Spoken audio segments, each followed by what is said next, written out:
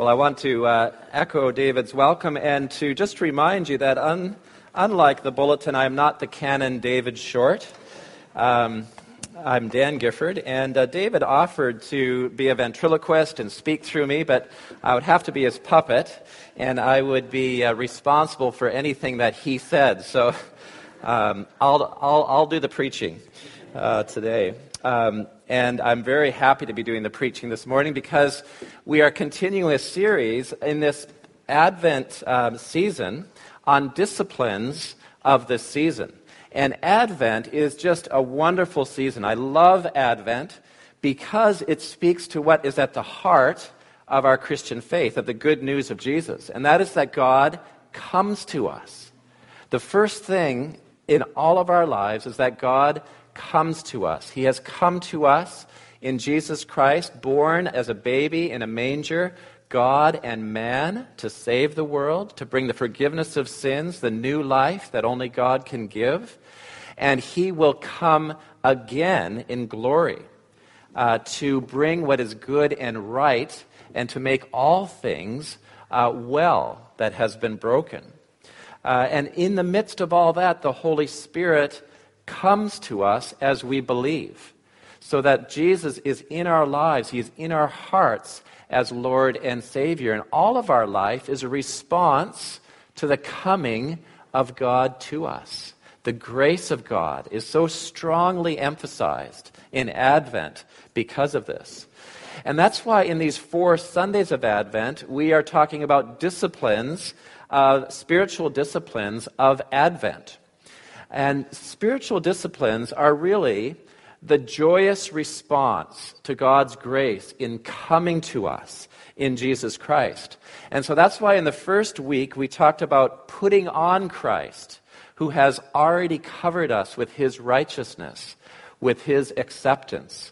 Last week we talked about embracing the certain hope that Jesus gives to us.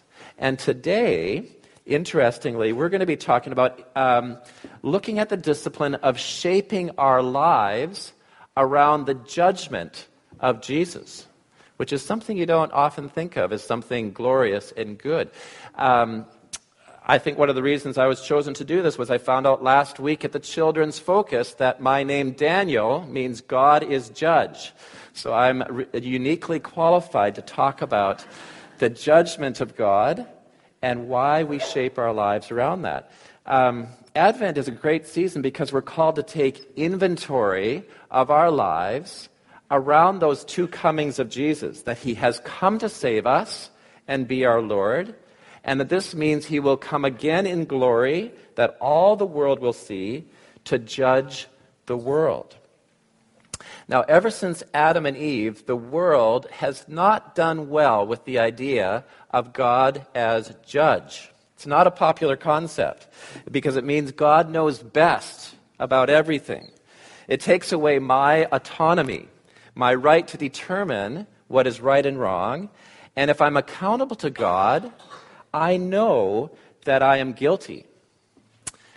But Jesus turns all of that thinking upside down because Christians have always longed for Jesus to come as judge. So we don't think of it as something to reject or something to push away and hide. He has lifted our judgment off of us, that we will one day see him face to face. The one that we worship, the one that we love, we will see as he truly is. And he will make all things right that have been wrong and destructive, as Arnold was telling the kids. And most importantly, at that judgment, I will worship him forever. That we will know this life of adventure of worshiping him forever. And that's why Christians, from the very beginning of Jesus rising from the dead and ascending to heaven, have said, "Come quickly, Lord Jesus." Amen. Come quickly, Lord Jesus.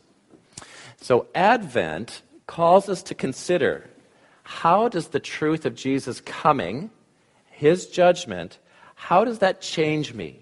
How does that change my priorities?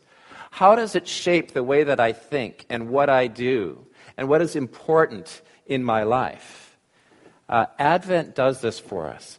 That discipline of evaluating our lives in the light of Jesus coming strengthens us. It's crucial for our health as Christians, our spiritual health, because we are thinking very specifically today about how the nearness of Jesus shapes our lives. So let's turn to this reading from Corinthians. It's chosen for the third Sunday of Advent because in it we see how the Apostle Paul's life is shaped very directly by the future coming of Jesus in glory to judge him. And his purpose in teaching us this is that we might learn how it shapes our life as well. We'll learn from Paul's life here. So let's briefly look at the profound effect this has on Paul's life. In verse 1, down at the bottom of page 953, he says, right away, this fact of Jesus coming shapes my identity. And in a time, in a culture now where we talk a lot about identity, where we want to choose our own identity in the world's thinking and be autonomous in it, he says the identity has been given to me. This is how one should regard us, as servants of Christ and stewards of the mysteries of God. See, there's two things that Paul says about his identity. The first is that he's a servant of Christ. Now, the word he uses is an interesting word. He hasn't been using it much. It is the word that means an under-rower. That's how it was first described, that word. Somebody who's in a ship, and they are a slave who is rowing down in the bottom tier of the ship. And they are constantly living a life where they are hearing directly or indirectly the directions of the captain. Their life is really shaped by listening to these commands and obeying them. It's the nature of what they're about. There's a deep humility in that position because he is saying here that he belongs to Christ first of all. And his life is all about doing what Jesus commands him to do. But the difference is there is a joy about this. He says, I am glad that this is my identity. And that is because of the goodness and the glory of the one who he is listening to, of the one that he is responsive to every day in his life. It is a joy to be identified as a servant of Christ in this way. But secondly, he is also a steward of the mysteries of God. Now, you may know that in Paul's time, stewards were educated servants, and they oversaw landowners, people who had wealth. Their job was to distribute money and goods on behalf of that owner, on behalf of the master of an extended household. So Paul says, I'm like that steward. I'm entrusted with the job of distributing a treasure, something very valuable, and it is the mysteries of God. The question has to come, what is the mystery of God? What is this treasure? Well, what Paul has said in 1 Corinthians is that it is the gospel that he preaches, very simply. Because in the New Testament, the mystery of God is not a puzzle that still has to be figured out. It is a plan of salvation that has been long hidden, but is now revealed. So if you read the Old Testament, throughout there are promises that God will deliver his people. He will save them. But they did not know how that would happen. In fact, they probably couldn't imagine how it possibly could happen, given their circumstances. But in Jesus, that hidden way, that hidden plan of salvation from the beginning of time is now made completely open. And it is clearly shown to the person who hears someone speak about Jesus, who died on the cross for the forgiveness of sins and rose again in power. They are hearing that mystery revealed. The curtain is pulled away, and they see the answer. And so Paul's saying that like a steward, I've been entrusted with that treasure of the good news of Jesus now revealed. And I am all about giving away that revelation to people intact, complete, whole, in the right way. And that's why he says in verse 2, it is required of stewards that they be found trustworthy. That they are completely trustworthy. It's the nature of a steward. It only works that way, to have a steward. In other words, they must give it away in the exact way in which it was given to them. And this was an important concept because in Paul's time, stewards were known to line their pockets by skimming off the top. They would dilute the bags of grain that were being sold. They would skim the wealth that they were distributing. So Paul's saying being trustworthy with the gospel means giving the whole thing away, not parts of it, not something that's watered down, not something that is distorted, but the clear, complete revelation of Jesus Christ.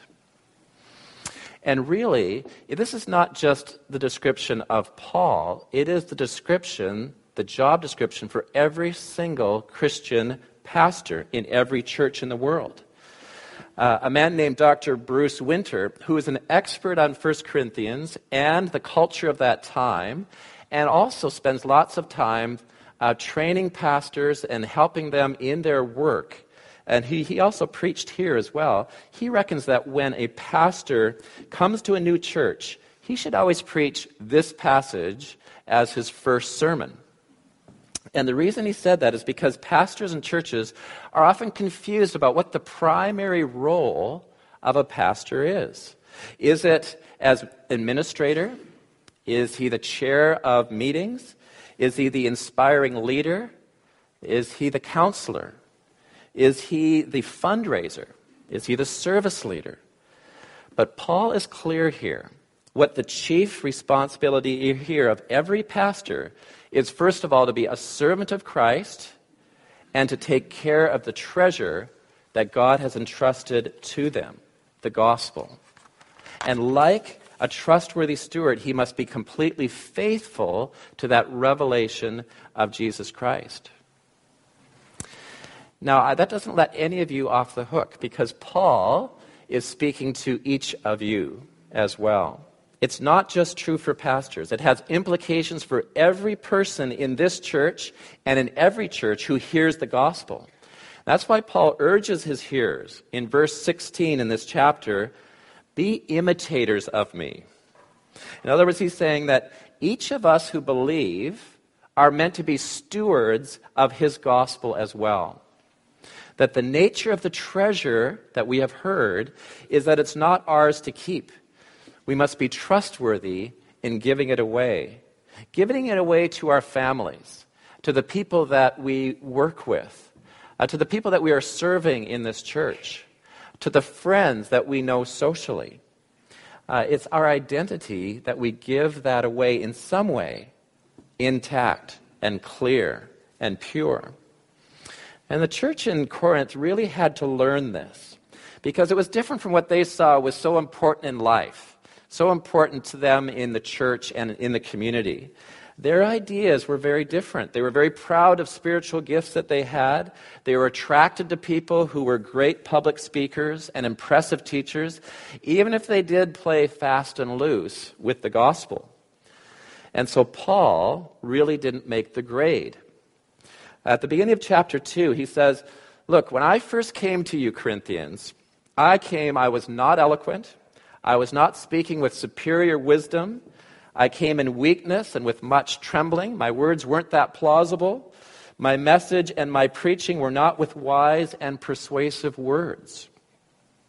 Now, I've been helping one of our Anak churches, Emmanuel Church, in their search for a new pastor for their congregation.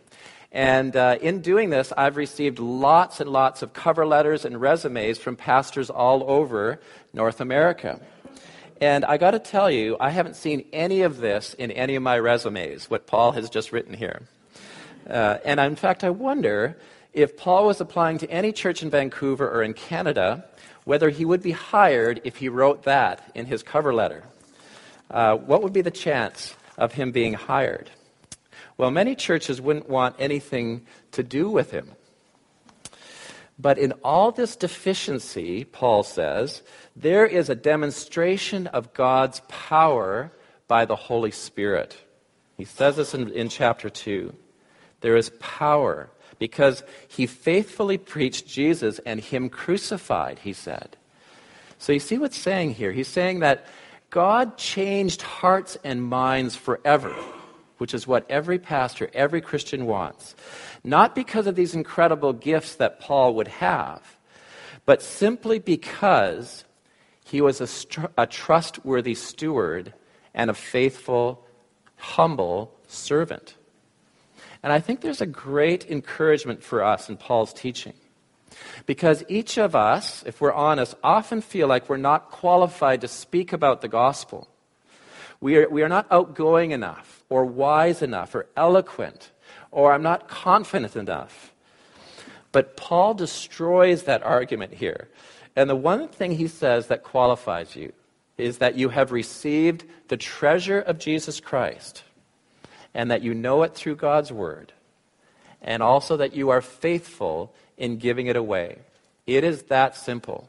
That is what has qualified you. And that is what God uses by his powerful Holy Spirit to bring this transformation of the gospel into people's lives. And I think this is where the Lord's judgment really comes into us. Because in Corinth, Paul was criticized for not meeting people's expectations, for not living up to the priorities of the world around him.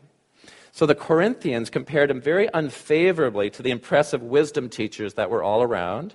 He was criticized, he was personally attacked, and his credentials as a legitimate apostle were always being questioned. And not only that, but it seems from verse 3, we're going to read in a moment, that he judged himself, that he accused himself, that he condemned himself. He probably thought, what am I doing wrong here? How could I dress things up? How could I really get through to people by taking on these things that are so important to them and maybe changing the gospel a bit? He was in a very difficult situation. Must have been very tempted to adjust his message a bit more to make it acceptable. But he tells us in verse 3 that he stood firm.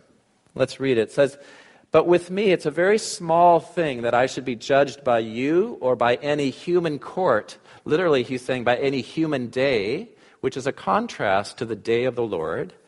I do not even judge myself, he says. I'm not aware of anything against myself, but I am not hereby acquitted. It is the Lord who judges me. And that's what's foundational for him. He's saying that the judgment of the Corinthians or any other person means very little in comparison to the Lord who judges him.